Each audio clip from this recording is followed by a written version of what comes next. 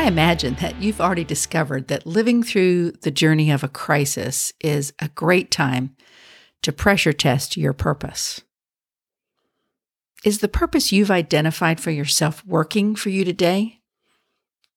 Are you more effective after tapping into it?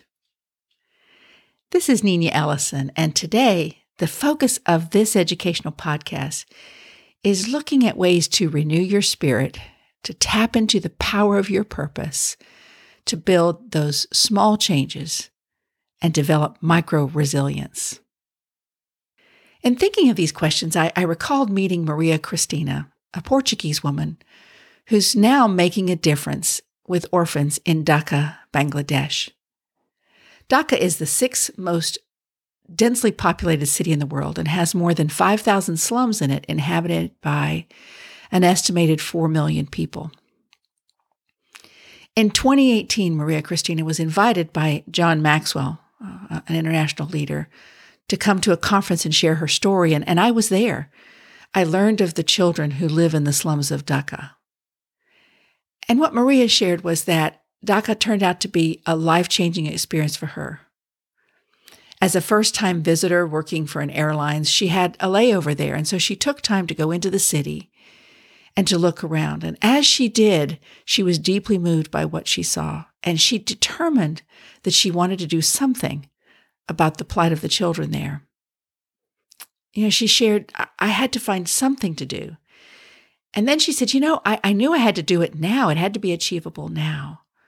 And so she shared that she did what everybody does. She went to Google and looked up, how do I raise funds now?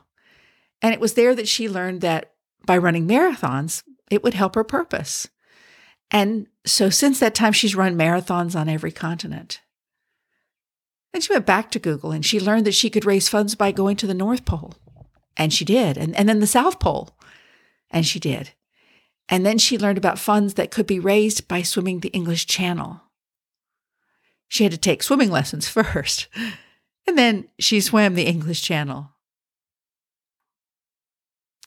One memorable thing she shared was, I won't be denied my purpose. Addressing the crisis of the slum children in Dhaka gave Cristina her purpose, Maria Cristina her purpose. And then she went on to see what she would do and how she would do it, like swimming the English Channel first by learning how to swim. So we can learn how to do things, and we can learn what to do. But how do we keep why we do them in our mind, particularly in a time when things around us are upended? Do we use our knowledge of why we do things in the moment to build within us this new level of resilience, of staying the course moment by moment? You and I can learn how to do things and what to do. But do we always keep in mind why? And do we use that knowledge of our why, our purpose, to build within us this new level of resilience in the moment while we're working so very hard? Later during that same conference, I saw Maria Cristina standing alone, and I went and had a chance to speak with her. She was a beautiful woman, and standing together, I realized how tiny she was. Funny, for I had seen her on stage as a giant of a woman. But as I stood next to her, I realized she barely came to my shoulders. As I spoke with her and as she shared more of her story, she told that tapping into her purpose, particularly through the things that she did, the physical challenges that she did for fundraisers, helped her to keep going. And I remember her saying, I don't know how long my body is going to let me keep doing this. Tapping into her purpose had helped her to achieve success in these grueling events that she had participated in. Rick Langdale is a public school educator in music and arts, as well as an education consultant, working with educators and leadership teams. And a couple weeks ago, we were talking about micro-resilience within a mastermind. Within the group, Rick shared his perspective of working with students during a difficult call when what they were doing and how they were doing it had been so dramatically altered by the crisis and by social distancing. All of the public performances were canceled for these students. And I asked Rick to share his thoughts of the moment when he paused in the middle of working with his students virtually and asked, why are we doing this? When the crisis hit and, we were in the midst of this very intense time of year with our students, it became very evident that our focus was so much on the what and the how that it's very easy, often too easy, to lose sight of why. And I found myself in the middle of this talk with my students, realized in the talk that I personally had put too much focus on the what and the how and not focused enough on the why. And as the leader of the organization, was very upset with myself. And I said, because if this is our why, then we miss the point. So we went from being on the cusp of some of the best experiences and best opportunities to nothing. No performance opportunities. Everything was stripped. Our plans were stripped. And we were all sitting at home staring at a screen. And so in that moment, I realized every single opportunity that I missed to emphasize the why. I had to check myself, and that was also the way I was going to be able to lead my students and my team and my organization.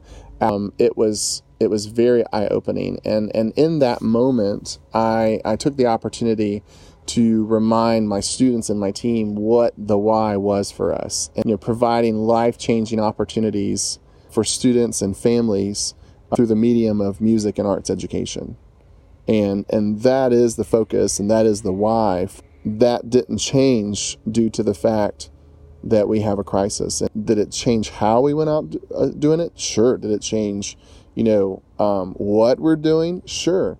But it did not change the why. As a leader, knowing your why, knowing your focus was a huge thing that I had to remind myself and my team. Thinking through this topic of micro resilience, there are so many moments that we make split decisions that we do it in the blink of an eye.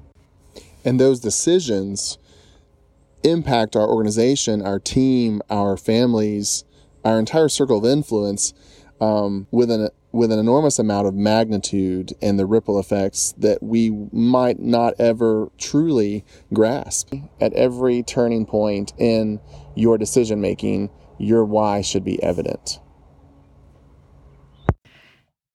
Thank you, Rick, for sharing that. Last week, I talked about increasing your fuel efficiency, and I used the example of water. This final micro step in the moment also has two parts. Just like last week, to impact your fuel efficiency, you needed to have the strategic thought of how to get water with you and how to drink it, and then you had to have the access to the water. This week, you need to take time for clarity, hour by hour, to improve your performance. But first, you must be clear on what your purpose is. The macro step is to know your purpose. This has to come first. And then the micro step is to weave it into your day, just like Rick did in the story he shared. The final thought that Rick shared was that at every turning point in your decision-making, your why or your purpose should be evident. Would you like some help in clarifying your purpose? In defining it even more clearly so that you can, in the moment, use it to be a more resilient leader? If so, then head to my website at www.healthyleadership.online/home. You'll see a course on the homepage called Relationships Accelerate Results that will help you get started. This course takes you to a self-assessment called DISC. And as a certified DISC consultant, I can help you with getting to know more about yourself and how you connect with others. This is a positive step in clarifying your purpose, and I look forward to connecting with you.